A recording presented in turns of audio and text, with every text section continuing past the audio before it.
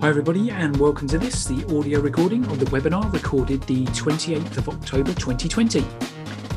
So before we go too far, huge thank you as always to our corporate partners, BASF, BMS, CAPS, Copart, Emacs, Integral, Enterprise Rent-A-Car, Mercer, Nationwide Vehicle Recovery Assistance, S&G Response, Sherwin-Williams Automotive Finishes, as well as our partners Aztec, the Green Part Specialist, Endasa and the Innovation Group. Great lineup for you today. We've got Richard Ketley, Head of Network at Innovation Group. We've got Stuart Sandell, Assistant Vice President, Sales UK and Ireland Enterprise Holdings. And we've got Luke Stafford, Sales Manager, New Business, BASF. Touching upon a variety of subjects, obviously current pandemic situation, Q4, what that means, sustainability, a bit longer term and all the factors that come into play there, as well as the future. So looking 2 to 3 years ahead and just having a conversation around there. So sit back, relax and enjoy this recording. So first and foremost, a huge thank you, as always, to our corporate partners who are BASF, BMS, CAPS, Copart, Emacs, Integral, Enterprise Rent-A-Car, Mercer, Nationwide Vehicle Recovery Assistance, S&G Response, and Sherwin-Williams Automotive Finishes, as well as our partners Aztec, the Green Part Specialists, Endasa, and the Innovation Group. As per usual on the webinars, a little bit of a disclaimer, so it's on the screen, but we'll also read it out. So the views and opinions expressed during the following webinar are those of the individual contributors and do not necessarily reflect the official policy or position of the contributor's employer, organisation, committee, or other group or individual. Please respect all contributions, and we encourage you to join the conversation via the interactive functions available. And so today's lineup. We've got Richard Ketley, Head of Network at the Innovation Group. We've got Stuart Sandell, Assistant Vice President, Sales, UK and Ireland, Enterprise Holdings. And we've got Luke Stafford, Sales Manager, New Business at BASF. So welcome. So we'll come round and we'll let you guys introduce yourselves. So Luke, I'll step across to you if I may first. Absolutely. Hello, everybody. Afternoon. Luke Stafford here. As Mark said, Sales Manager New Business at BASF. I've been reliably informed by LinkedIn that I've been in the industry for 12 and a half years now. Most recent of those 5 at BASF, where me and my team are responsible for the growth of the Glazeret and RM brands. Super stuff. Thank you very much, Luke. And we've got obviously plenty to discuss with you. Lots of exciting stuff going on at the moment with BASF. And Stuart, if we'll come across to you, if we may. Thanks, Mark. Good afternoon, everyone. Stuart Sandell from Enterprise Rent-A-Car. I've been in the enterprise business for 19 years, so a long time, 10 years of that in operational side of things. And then the last 9 years or so working in sales. My current role sees me overseeing our UK and Ireland sales divisions for replacement rental, our flexi rent commercial leasing business, and also our affinity and partnerships business. So a fair old time in the industry. 19 years, Stuart, 19 years. I know everyone, he doesn't look old enough, but we'll get back to that in soon. Richard Ketley, over to you if we may. Yeah, hi, thanks, Mark. Hi, everybody. Richard Ketley, Head of Network for Innovation Group. Been with Innovation Group for 6 years. I think I've been in the industry since I left school, so that's about 30 years now. Been head of network for the last couple of years for Innovation Group, and my role is to provide a repair network for our clients to meet all capabilities. So that includes car, light commercial and commercial vehicles. And I have the overall operational control of that team, which includes an office-based team as well as a field-based and an audit team. So yeah, that's me in a nutshell right now. Been knocking around for a while, I guess. Been knocking around for a while, and you can find out more about Richard's knocking around the industry on the podcast that we recorded a few weeks ago. Great insight into his career path to date and all that's going on with himself and the Innovation Group and the network. So well worth a listen. So to kick things off, in the usual fashion, if you like, we're going to run a little bit of a poll. So people who tune in regularly will be familiar with this. And again, it's not restricted. It's open to all to have a quick vote. So very simply, have you experienced a change in claims volumes over the past few weeks? Significant increase, slight increase, remain static, slight decrease, or significant decrease? And again, it's all anonymous. We can't see who's voting for what. So just an indicator of what's happening out there within the industry at the moment. So cast your votes. We'll give people a little bit of a chance to join in there. Okay. All right. Looks like everything's come in. Let's share the results. Slight increase, 33%. That's the good news. Remain static, 21%. Slight decrease, 38%. And significant decrease, 7%. So again, we spoke last time, local lockdowns, local restrictions potentially having an impact. So that could be a result of that. And obviously a few weeks or next week, I think we may see sight of the sort of CAPS data as well, which will give us a far greater picture of what's happening out there. So, but certainly a bit of a gauge. And anecdotally from you guys, so I'll come to you if I may first, Richard. So, you know, from your perspective, what does the industry look like right now? I think the poll that you've just run sums it up basically, Mark. Volumes are still inconsistent. I think it's fair to say most people have seen quite a large increase from where we were from April, where, you know, everyone's numbers just completely dropped, but still very, very inconsistent. Slight increase week on week, but it's erratic. I see different areas of the country busy one week and not so the next week. I take quite a number of calls from repairers each week, just checking in and seeing what volumes are like. And, you know, I think from a national point of view, that's what we see. It's still very inconsistent. I think a lot of repairers are still trying to contemplate what the new normal is going to look like right now. And I think that's further complicated by the local lockdowns that you've just mentioned, because I think that may, we don't know yet, have a bit of an impact in the next couple of weeks. Yeah, absolutely. And again, it's, you know, again, very mixed bag in terms of people we all speak to, I'm sure, and everything we see, you know, the headline news, lots of businesses expanding at this current moment in time, whilst of course, you know, others are really suffering out there. So yeah, we're seeing you know, different pictures everywhere. So Stuart, from your side, from where you sit, again, how is the sort of you know, the world according to Stuart Sandal and Enterprise right now? I think kind of echo really what Richard was just saying. Then definitely uncertainty, I think, is around everywhere in terms of volumes. We tend to be about sort of 7 to 14 days behind the curve when it comes to seeing the impact of drops in claims. Obviously, people take mobility after, not the day they have their accident, but when they go for repair. So we try and pull data from as many places as we can to try and understand that. One of the things which may be interesting this year to see is, I think the claims are dropping back a little bit at the moment with restrictions and traffic volumes dropping. But we would typically see this time of year about an 8% increase because of the clock change. So that normally has an impact. And I think for the last 5 years, I think our average is about 8% increase in replacement rentals after the clocks change. So whether that smooths off what might be a declining kind of claims volume and keeps it flat, you know, that might hide a couple of things in there. But I think overriding, you know, there is just this uncertainty in volumes, and I think everybody, you know, is nervous about that more than anything right now. And further lockdowns, does that bring less claims and, you know, more inconsistency? And it's tricky to plan. Great stuff. Thanks, Stuart. Yeah, and there was obviously, well, yourself and others were talking about sort of, you know, the changing clocks and the increase in accidents. Earlier in the week, we saw some press statements and things go out there. So yeah, absolutely. What is that sort of covering up as a real picture at the moment? So across to you, Luke, again, slightly different, I suppose, perspective on the world, but, you know, you're still out there and you're in contact with lots of body shops and speaking to lots of people. So how's it looking from where you sit?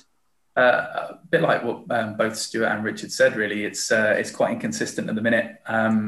We have to wait probably another couple of weeks after Stuart before we see the impact on us as well. So like him, we're trying to keep an eye on what's going on.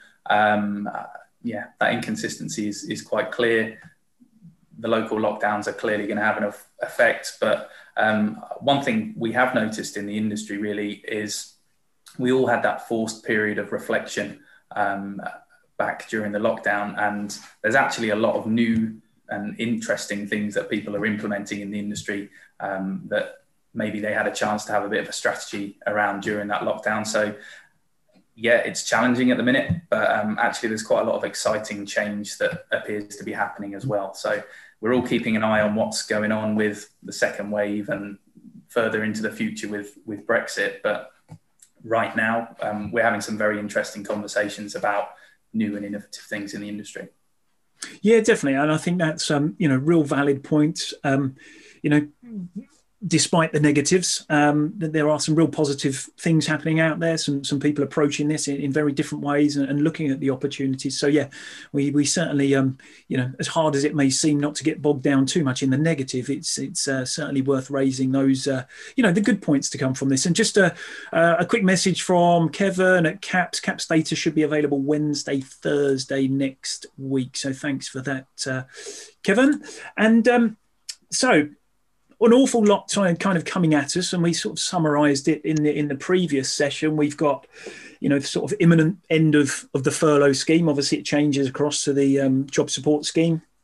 We've got Brexit looming. We've got these local restrictions in place. So, Richard, if I come to you, so from your point of view, Q4, how are you approaching Q4, and likewise, how are you kind of working with your supply chain to get your way through this, I suppose?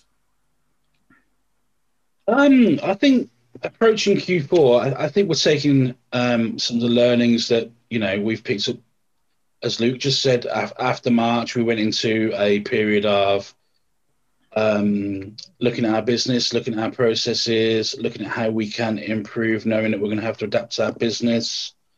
We've kind of got a learnings from lockdown banner that we use within the business, where we're looking at ideas. Looking at strengthening my network team to bring some more depth into there. I'm looking, we've got a couple of guys dedicated now as sort of like problem solvers to pick up the phone, help repairers where they need to assist in things that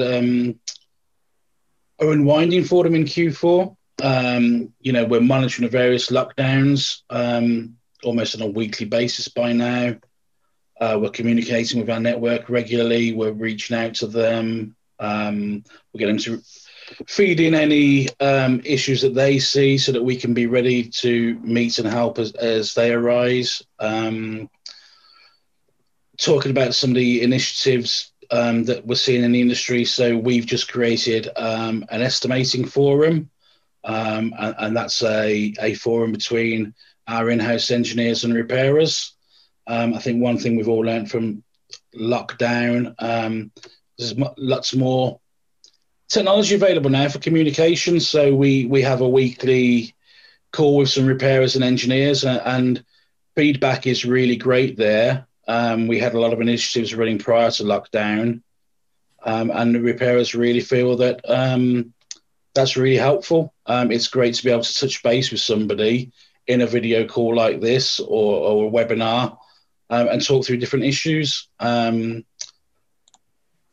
got a lot of engagement going on as well with our network. We recently ran 6 webinars last month to talk repairers through some change we've made, and that's something we're looking to roll out even further. So I think Q4, the way we're looking at it, we know there's a lot of disruption coming for repairers. Can't really plan yet. So yeah, we're just trying to make sure that we reach out, we keep in touch, we know what's coming down the line, share that information, and engage with our supply chain, our repairers, to make sure that we're there to support them and feed information backwards and forwards to support each other, really. It sounds like great additions to the infrastructure that you've got there, Richard. So, hats off to you for doing that. And, I'm sure the repairers on board, sort of feel a bit more supported in that sense. And I think that can only be a good thing. And I think that way you kind of get the two-way communication going, which is essential for you, obviously, to understand, the availability within the network, and likewise from their perspective to understand that what's likely to be coming their way. Stuart, same thing for you, really. Kind of Q4. If we take that, how are you guys approaching it, and how are you working with the supply chain to navigate your way through it, really? I think if you were to put it into one phrase, I think Q4, cautious optimism is probably the way that we're approaching it as a business right now. I mean, obviously the last 6 months or longer than that now even has been really challenging for any business, particularly, we're linked to the travel sector massively. So away from the obvious parts that we do with the replacement rental for insurers and body shops, our links to the travel sector can't be avoided or ignored at this stage. So we've been through a really challenging period, and that part of our business still remains really unstable, and airports which would have been, again, through holiday periods and that really big business for us as a global brand, are all but sort of 50% or further back. But I think because we've got a rich and a diverse business, really, we feel really good about how we're going to reallocate our resources to our home city branches. That's our fleet, and we've had some parts of our business do really well. So, the flexible leasing business has grown significantly during the period. Some of our work with public sector, and obviously claims volumes returning means that our replacement rental business. So that puts us in pretty good shape, and our business has recovered really well. So I think we're very optimistic, and I think when you look at that from a supply chain perspective, obviously as a supplier of repair to the industry from our own fleet repairs and also repairs we do on behalf of insurers, brokers, fleet and accident management companies. I think, echoing really Richard's points, it's about really good communication. If we can continue to be, strong and successful and grow back, then we can, fill those body shops with some of our work. So using the technology we've got to make sure it's easy to do business with us, I think that's really important. I think when we see ourselves as a supplier and also with our own supply chain, it's always good if you can find people who are easy to do business with. Balance to make sure that we're competitive in the marketplace and winning new business and are able to then provide profitable repair work to repairers. I think also just paying people properly can be something that's really important at times like this. It's such a simple thing to do, but again, that's something that we have to reflect on, as a supplier, and to our own supply chain. So I think some critical things there: technology, speed of payment, and really good lines of communication. Great stuff. Thanks, Stuart. And again, a lot of those things were talked about very early on, and arguably still some of the most important things that are there now. So no, it's good to hear that finger on the pulse in terms of those topical issues. And Luke, from your perspective, Q4, you've obviously, we'll come on to it, but kind of an exciting product launch, if you like. But generally, how are you working with the supply chain to sort of navigate these waters? On the risk of echoing what the guys have said, really taking the lessons that we learned during lockdown, and trying to implement them and be aware of what's coming ahead of us, or at least trying to get that crystal ball out and foresee what we can foresee. So staying in regular contact with everyone in the supply chain has been really key for us. Trying to be proactive about things like stock management, with Brexit on the horizon, because we're all focusing on COVID at the minute. But we've been doing that. And then really around new ways of supporting and working with the customers. So we've got a new dashboard tool that we've recently launched that is there to support the customers remotely, and our technical team can dial in and work with them on that. And that's been successful as we've been rolling that out, and just other ways of communicating with people. I think we've all become very familiar with Zoom, and that's maybe just sped up during this whole process. So yeah, taking those lessons that we've learned, implementing them, and being more prepared if there is a second lockdown, to try and work a bit differently. Great stuff. Thanks very much, Luke. And yes, very familiar with technology and Zoom. And as Stuart pointed out earlier, no, this board isn't constantly attached to me. So if you do see me in person without that board behind me, do not fear. It's nothing major. So sustainability was kind of, one of the key headlines, and everything we've kind of already discussed and probably learnt is part of this whole sustainability piece. But it's a term that's been bandied around for a long time. And in light of obviously recent events, it kind of seems to have, taken on a bit more of a meaning now, in various guises. But what does it mean exactly to your organisation in the context of the sector? And Stuart, I'll come to you first on that one, if I can. Yeah, so I think sustainability is quite, it's a big old term, and I think when we think about sustainability as a business, a lot of that's about having a good plan and making sure you make sensible decisions for the short, medium, and long term, and then also being able to react really well as well. So we had lots of plans and conversations in flight around customer experience as a business and how we were going to adapt the way that we serve customers, and that was all led by people wanting more personalized service and more technology enabled service. And COVID for us, actually, I remember talking about this right at the beginning in the when you did the festival, it suddenly shifted where our focus had to be. So we listened to what our customers were telling us, and we found out which parts of that customer experience had now become important to them. So I think sustainability is about having a plan, but not being afraid to sometimes move off it or redirect your plan to what's going on around you, because some of the changes that have happened as a result of COVID, whether they're in a repair or in a retail environment or in a car rental business, they're fairly permanent. I think a lot of those changes in the way we interact with customers. So I think sustainability for me is about having good plans, but then also being able to react to the environment around you.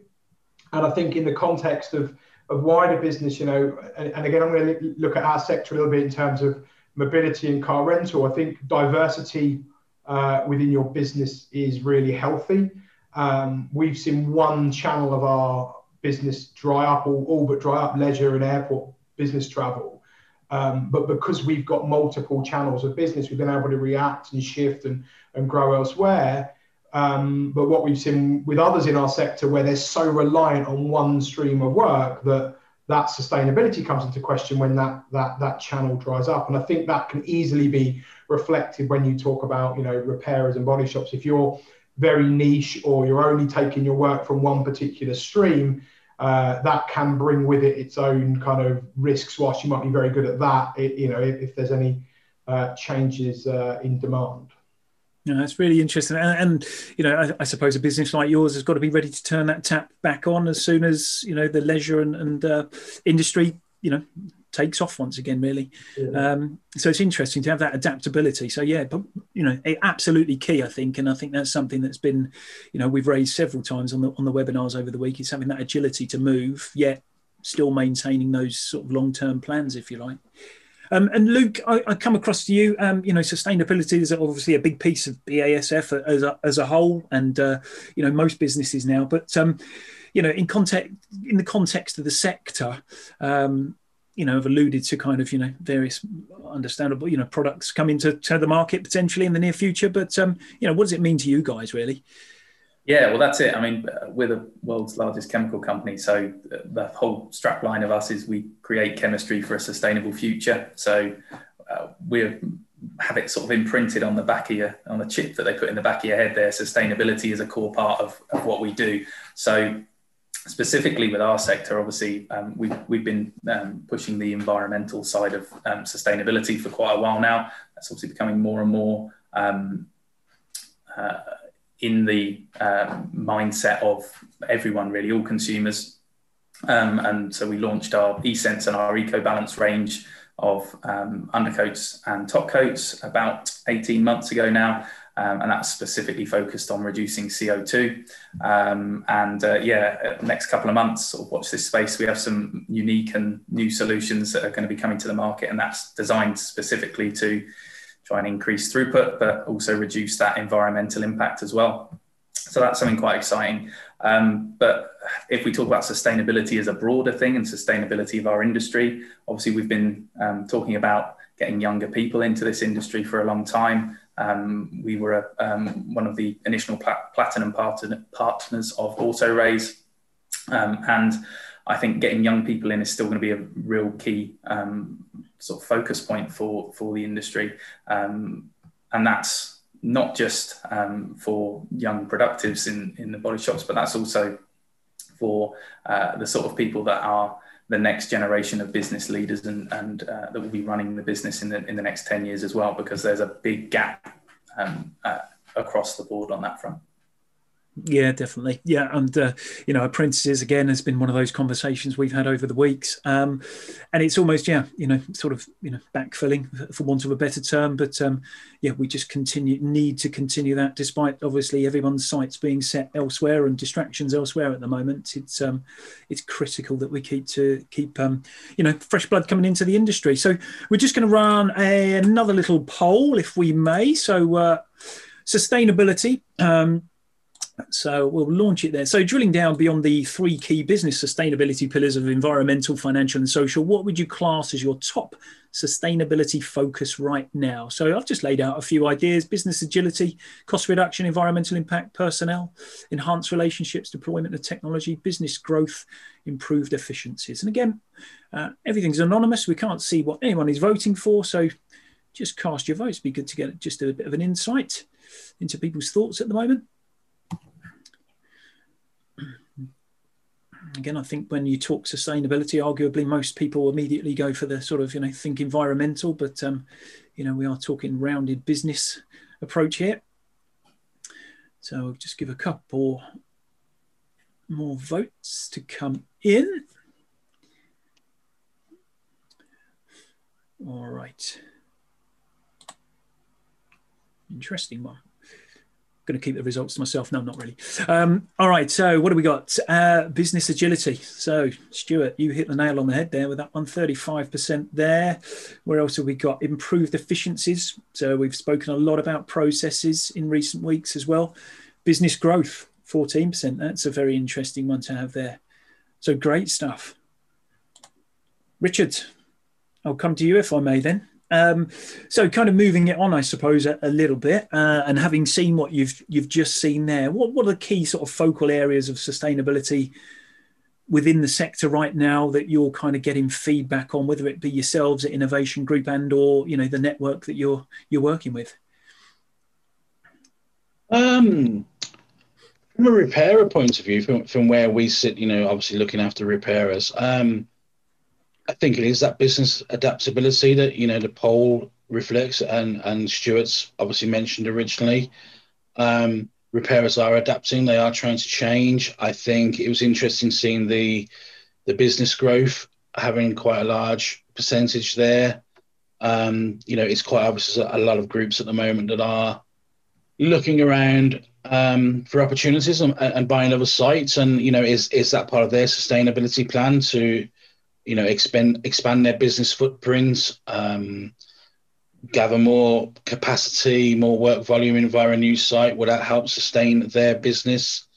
It's an interesting one to watch over the coming weeks, I think. Some repairers, I think, are just trying to weather the storm.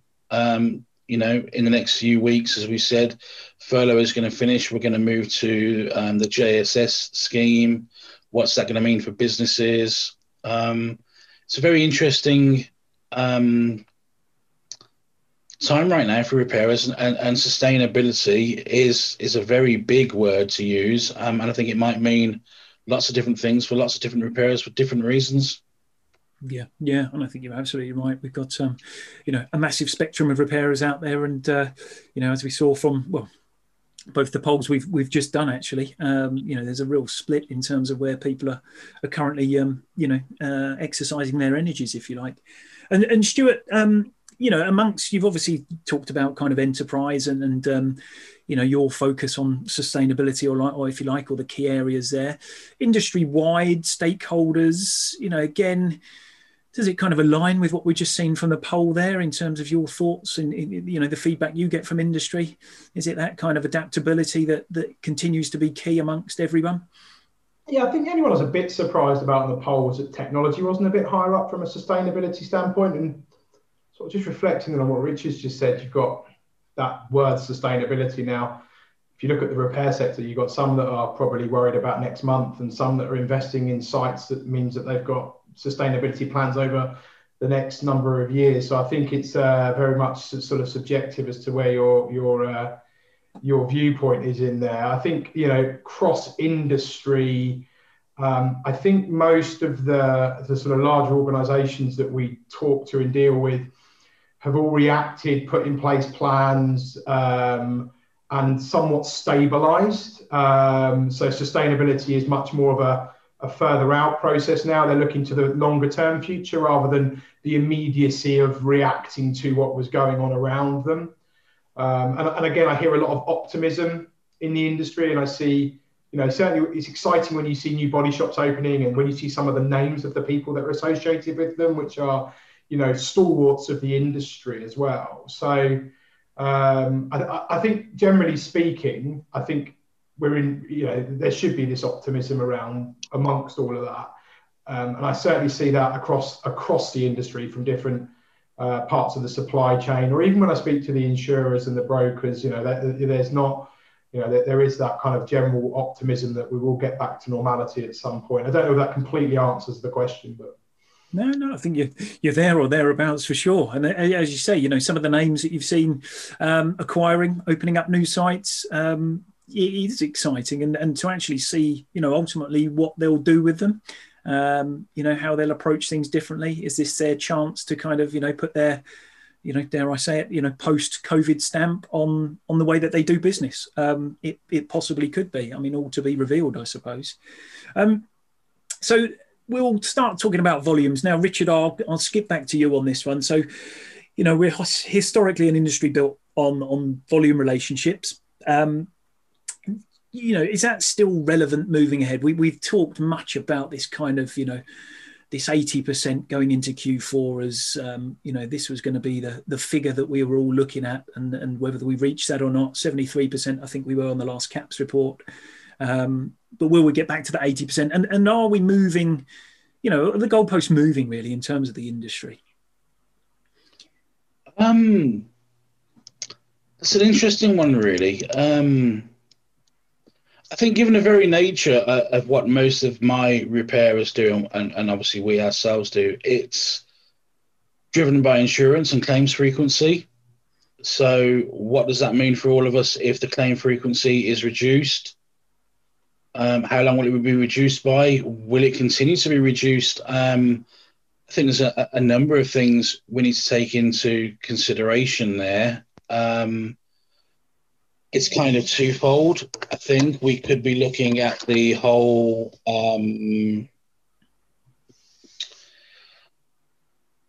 sector moving slightly. Are people who are working from home likely to need their car now?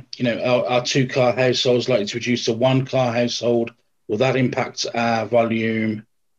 I think we're still going to be, as a repairer network, in some kind of volume relationship. It's what has happened historically over years. Most people have insurance, which they will use to claim on when they have an accident. Whether we see that be slightly less significant over the next 6 to 12 months with projected redundancies and people perhaps not making claims or not wanting to pay excesses, maybe we'll see slightly more people making trips to body shops for private or retail or just cosmetic work rather than make a full insurance claim. I think eventually, coming full circle, we're still going to have large volumes of claims to be placed in a repair network. So it is still going to be a volume-dependent relationship to a certain extent, but I think that relationship will also change. I think we're quite comfortable right now. We future-proofed our network. We have the right repairers in place. We can still place the vast majority of today's work in our network. So yeah, I think right now, is it a volume relationship? When everyone's worried about volume, it's hard to say. I think in the future, potentially, there's still going to be a significant volume of repair work that insurance companies will need to get placed. So yeah, it may well be. And do you think that might become, again, more sort of specialist driven, Richard, as whether it be near or longer term future?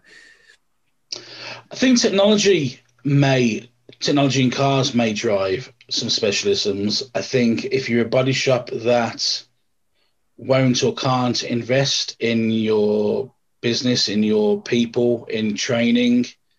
As we see more technology come into vehicles, along with ADAS and everything else that's coming into vehicles, I think some repairers may fall by the wayside because they just won't have the ability to repair those cars. Again, I think, in terms of volume, it's the vast majority of vehicles. So no, there won't be any specialisms. Will we see some body shops move into a specialist or niche areas such as classic cars? Maybe we will, just because the cost of investing in training and your staff and all the equipment needed to repair the modern car, some body shops may not be able to afford that. So we're around the midway point, and I hope you've enjoyed the audio recording so far. Some great topics of conversation taking place. As always at this stage, big thank you to our corporate partners, BASF, BMS, CAPS, Copart, Emax, Integral, Enterprise Rent-A-Car, Mercer, Nationwide Vehicle Recovery Assistance, S&G Response, and Sherwin-Williams Automotive Finishes, as well as our partners, Aztec, the Green Part Specialists, DARSA, and the Innovation Group. Enjoy the second half of the recording. Okay, great stuff. Thanks for that, Richard.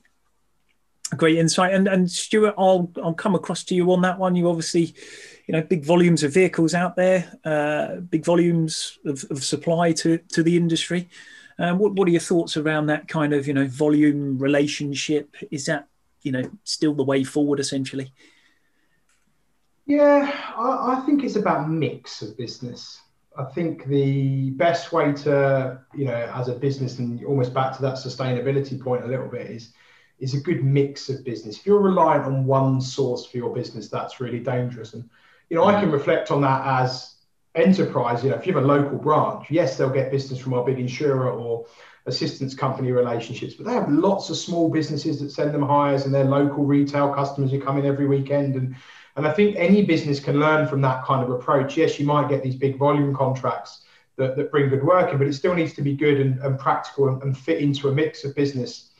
And the other piece around sort of specialisation, I think, we're having to do all sorts of different things with electric vehicles these days, and cars have got more equipment on them and what have you. And again, I think all of that can fit into a volume relationship or within the mix of business. And, I remember when I first got into the insurance industry, a very well-known gentleman from the insurance industry said to me, there's no such thing as a bad risk, there's just a badly priced risk. And it's the same in any sector, in that as a body shop or as a repair or as a car rental company, there's not really bad business. You've just got to price it right and make it fit within the mix of what you do. So if there's going to be more EVs or something and they're going to be a small volume as a part of it, well, if you can specialize in it, then great. You can maybe make some more margin on those, or charge the appropriate price for them within the mix of all the business you do.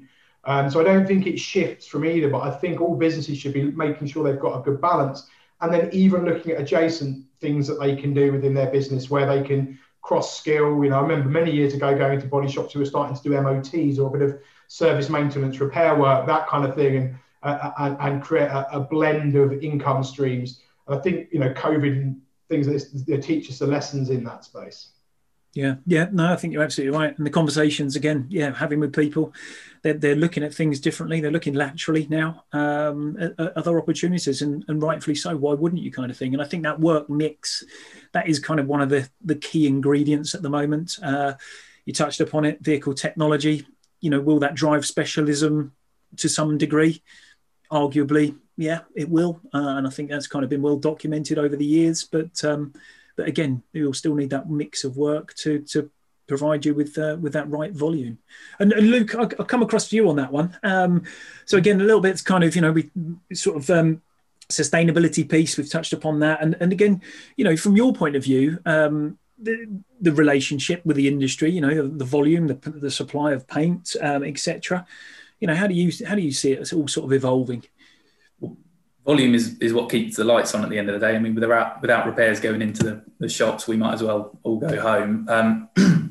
I do think a couple of points that both Stuart and Richard said were interesting there.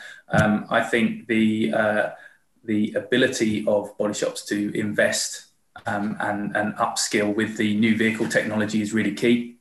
We look at the last 5 years, how much vehicle technology is increased, improved and advanced.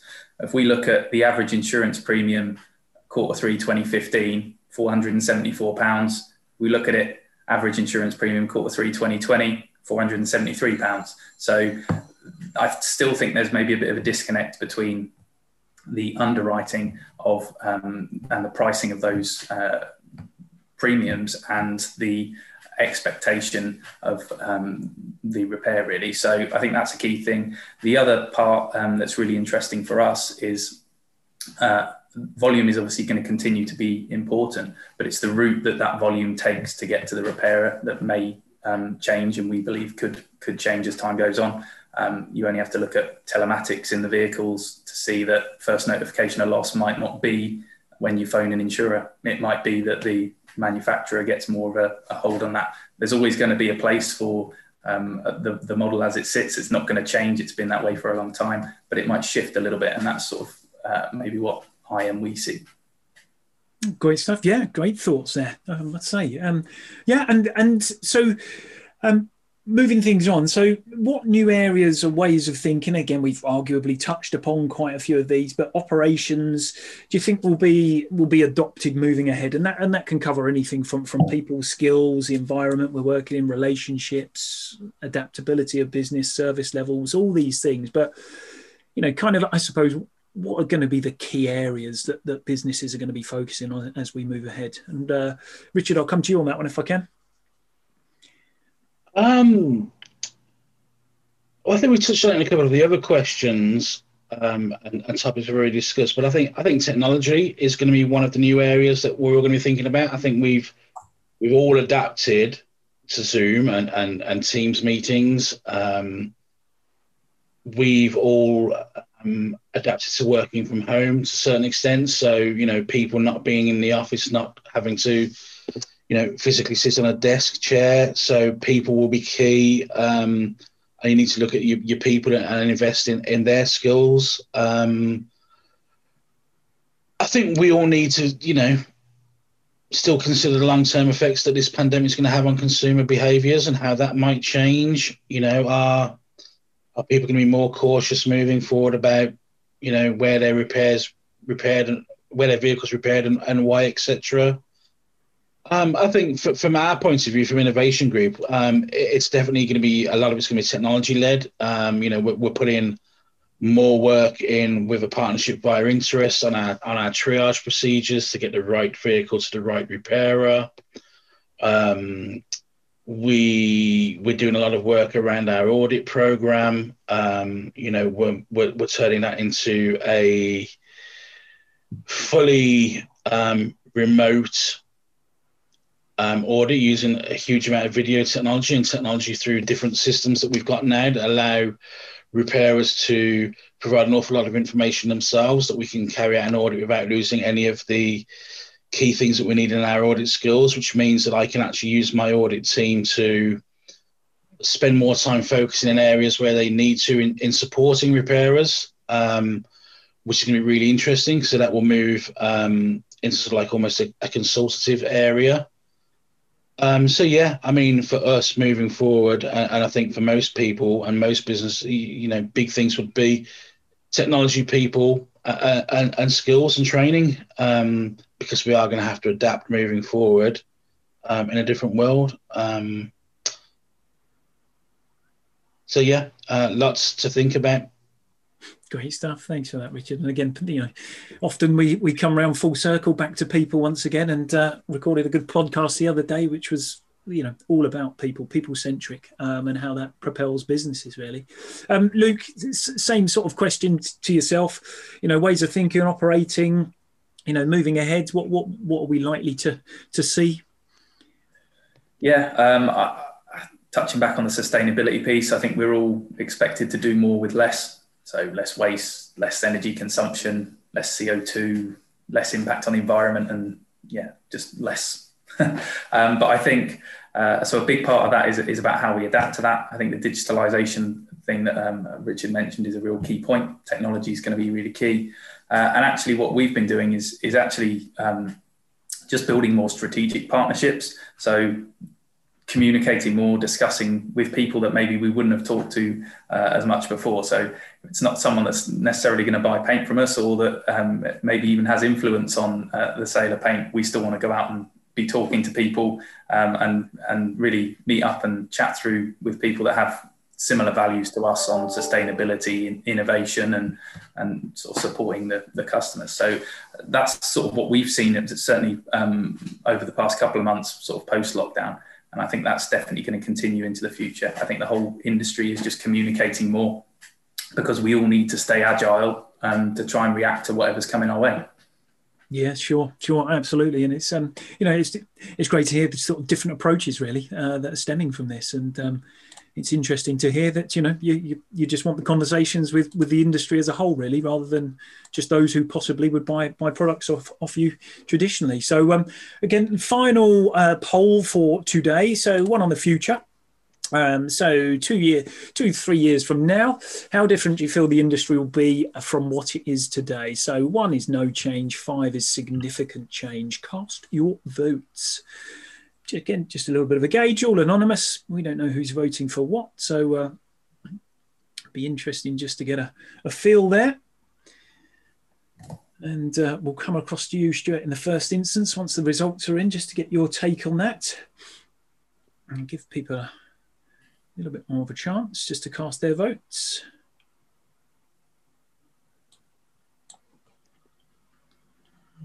Okay. We'll say they're all in.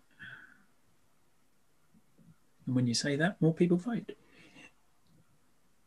All right, there we go. So share the results. So a 4 on the scale of 1 to 5. So pretty high towards significant change in the next 2 to 3 years. 44%, middle of the road, 34% kind of thing. So again, just a little bit of a sentiment gauge, really. Stuart, 2 to 3 years time, kind of what are your thoughts there in terms of, the positives that we've learned from this rocky period? I hope it's a lot different than it is today. As much as this is nice, I'm not a fan of working from home and Zoom and Teams, and having gone back to the office a bit and spent some time with some people, I definitely felt more productivity and just a general better experience of work. So I think people will get back to working in a more normal way than they were. So I'm very optimistic about that. I think it'll be a hybrid. So I think that will encourage a lot of the old normal to return. And I think you see that in society right now. I think in terms of 2 or 3 years time, I think the things that, the positives that will come out of this, and you just talked about it in that last piece of, I think technology is going to be really important. I think people are going to be really important. And I think it's the mixture of the two. I don't think you can have great technology and bad people and great technology. I think if you've got, great people and great technology, that mix will work really well together. I think some of the positives as a business that we will certainly take away has been how much we've learned from our customers and by talking to them and understanding what people want. And I think a lot of the things that people want, we already knew were coming, but they've sped up. So automated transactions, technology enabling them to, take a rental car a bit more like when you go on a flight with a boarding pass type approach, looking at the connectivity and how we can do things better. So again, in our world, that might be remotely accessing vehicles. And then from a claims perspective, Luke touched on it a minute ago. What about when the cars start notifying us, and where do we fit in that kind of side of things in terms of, will the claim always come from a choice of a phone call as opposed to a reactive message from a car telling somebody or something somewhere an incident's occurred? So I think there's a lot on the horizon. So I do think the environment will change, but I do believe that really, really great people at the core of your business will mean that you'll get through that, whether they're on the front line or whether they're working on your systems and your technology in the background. I think that's going to be the positives that we've learned, or we already knew, but I think they've come out to the fore during this as well. Yeah, absolutely agreed. And Luke, I'll come across to you with that idea then. 2 to 3 years time, you've kind of said it yourself, you're having conversations with all sorts of people now that perhaps arguably historically you wouldn't have. Where do you see kind of yourselves, and what positives are you gleaned and taking with you on the journey going ahead? Well, I think we're seeing, change is actually speeding up. So I think the fact that most people are saying significant or very strong likelihood that it's going to be different, I think is sort of finger on the pulse there. That's how I feel it's going to be. definitely around technology. We're going to have more people working from home that can. We're going to have more people contacting each other remotely. That's going to continue. New tools. I think I said earlier on, this sort of time has been a real period of reflection for a lot of businesses. And actually, I think it's been a real catalyst for change. So there's a lot of projects that have been started that have been being talked about for a few years before. And this has been an opportunity and a positive opportunity to actually try and implement some of those things and make some of those changes. So I think it's going to look very different in the future. From our side, we believe that when volumes get back to where they need to get back to, repairers are going to need to do more repairs. They're going to need more throughput, faster process times, more efficiency, and to do it more profitably. And at the same time, there's going to be, we believe, a real push towards the sustainability in terms of the environmental impact as well. So I think those that are going to be successful are going to be the people that combine those two areas. Great stuff. Yeah. And I think that, again, that it doesn't stop, does it? There are so many factors at play that have arguably been highlighted by recent events and really brought to the fore that you can just see the next few years, their prevalence just increasing within the industry, and not only our industry, but, across all businesses, really. And Richard, same sort of question to you, 2 or 3 years' time, nobody's got the crystal ball that everyone wants, unfortunately. But, the positives that you've sort of gained from recent times from an innovation perspective.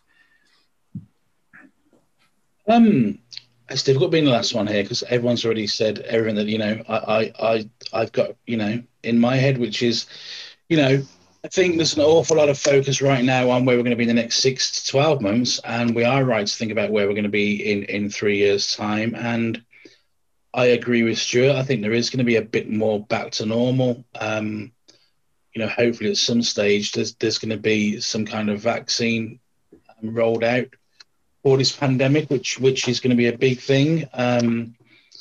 Everyone's touched on technology, people, training, tools. Again, something I mentioned earlier about consumers and how they want to deal with insurers and repairs in the future. Are the days of big call centres open 24/7, a thing of the past? Will people be looking for technology? As Luke said, everyone likes to be contacted remotely now. Everyone likes texts. There's all the different social media and instant messaging devices out there.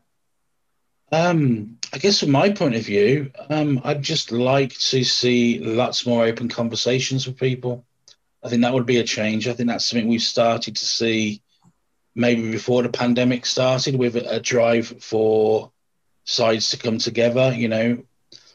We're all in this together. Luke needs to sell paint. Repairers need work. Work needs, insurers need networks. Stu needs to rent his cars. We're all kind of in this together. And I just think, from my point of view, 3 years down the line, I'd like to see more technology, but I'd like to see more open conversations between us all to try and, take learnings from what we've all gone through over the last 12 months. And really have a better industry as a result of it. That's just my personal point of view. Point. Well, that's a good personal point of view to have, Richard. That's for sure. Very quickly, I'm going to come to you on this one, Richard, because the question has come in regarding the future of fixed cost models. Now, again, don't want to put you on the spot with this one. If it's something you want to take offline, then we'll respond to Steve, who's asked the question. But is that something you can respond to at the moment? Not really, because it's not something that Innovation Group operate. I know there are some insurers out there that operate fixed cost models. I know there's some businesses, some body shop businesses that have really made it work for them.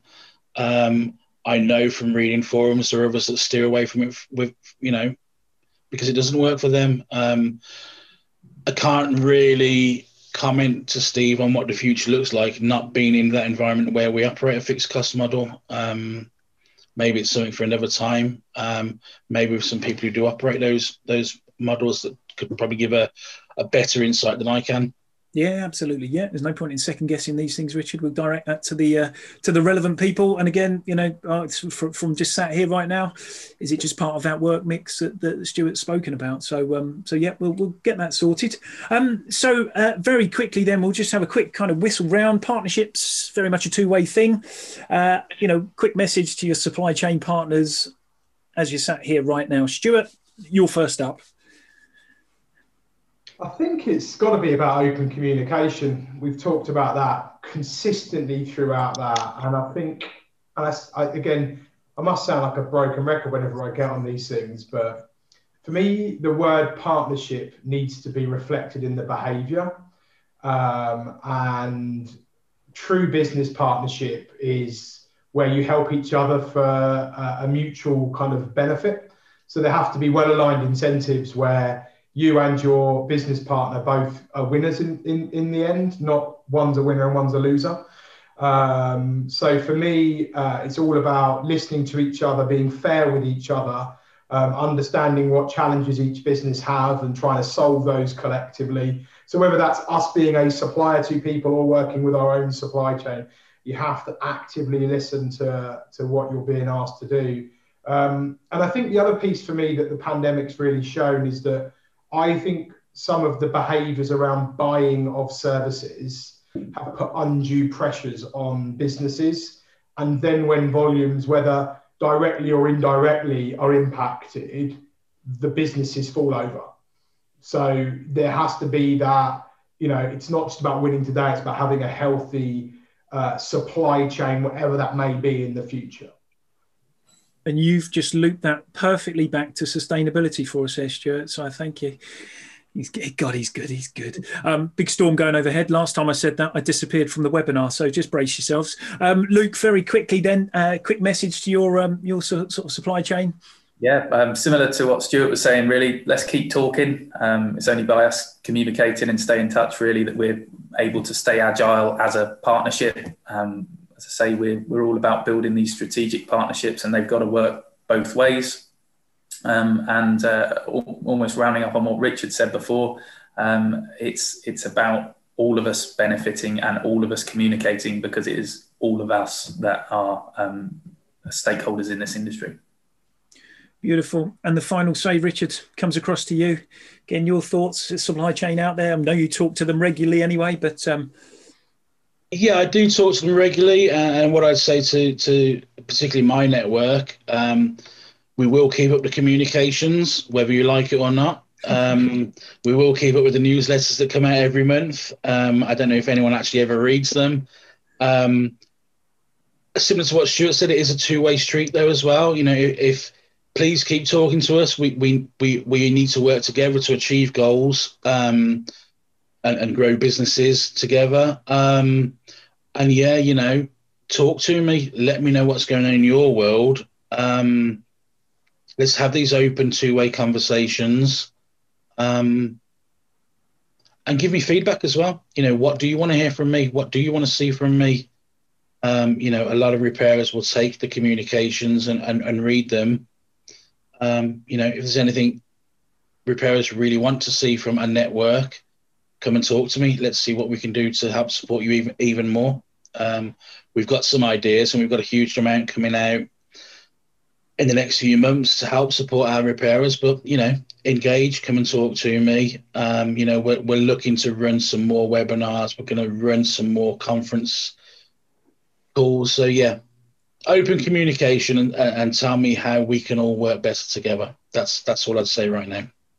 Like it, Richard, like it. And that's a great way to round things off. Echoes sentiments from this side of the webinar as well. So any thoughts that attendees have, or of you panelists, obviously, really appreciate the feedback. Just make sure we're continuing to hit the button in terms of what we do on a bi-weekly basis. So bi-weekly, obviously, with the webinars now. Next one on the 11th of November. We've also got the ARC 360 event, which takes place week beginning the 23rd of November.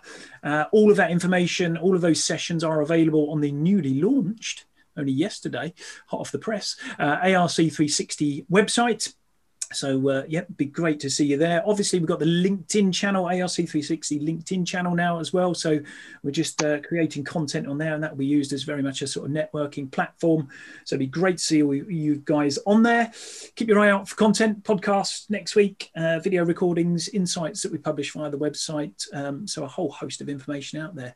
Huge thank you, obviously, to Luke, Stuart, and Richard for joining us today. Thank you very much for your time, gentlemen. Stuart, you can get off back to playing with the kids and doing what you need to do and whatever else. Thanks very much for joining us, everybody. Again, as you leave, lovely to see some messages come into the chat. Big thank you, as always, to finish off, to our corporate partners and our partners, so BASF, BMS, CAPS, Copart, Emax, Integral, Enterprise Rent-A-Car, Merca, Nationwide Vehicle Recovery Assistance, S&G Response, Sherwin-Williams Automotive Finishes, and our partners Aztec, the Green Part Specialist, Indasa, and the Innovation Group.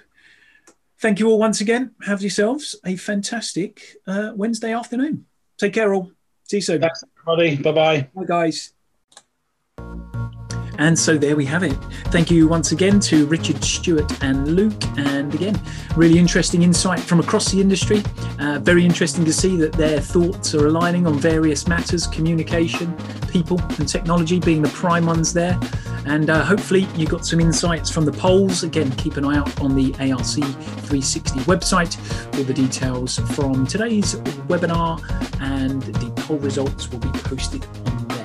So a huge thank you to our corporate partners, BASF, BMS, CAPS, Copart, Emax, Integral, Enterprise Rent-A-Car, Merca, Nationwide Vehicle Recovery Assistance, S&G Response and Sherwin-Williams Automotive Finishes, as well as our partners Aztec, Green Part Specialist, Indasa and the Innovation Group. This has been the audio recording of the ARC360 webinar recorded on the 28th of October 2020. Hope you've enjoyed it and we look forward to catching up with you all soon.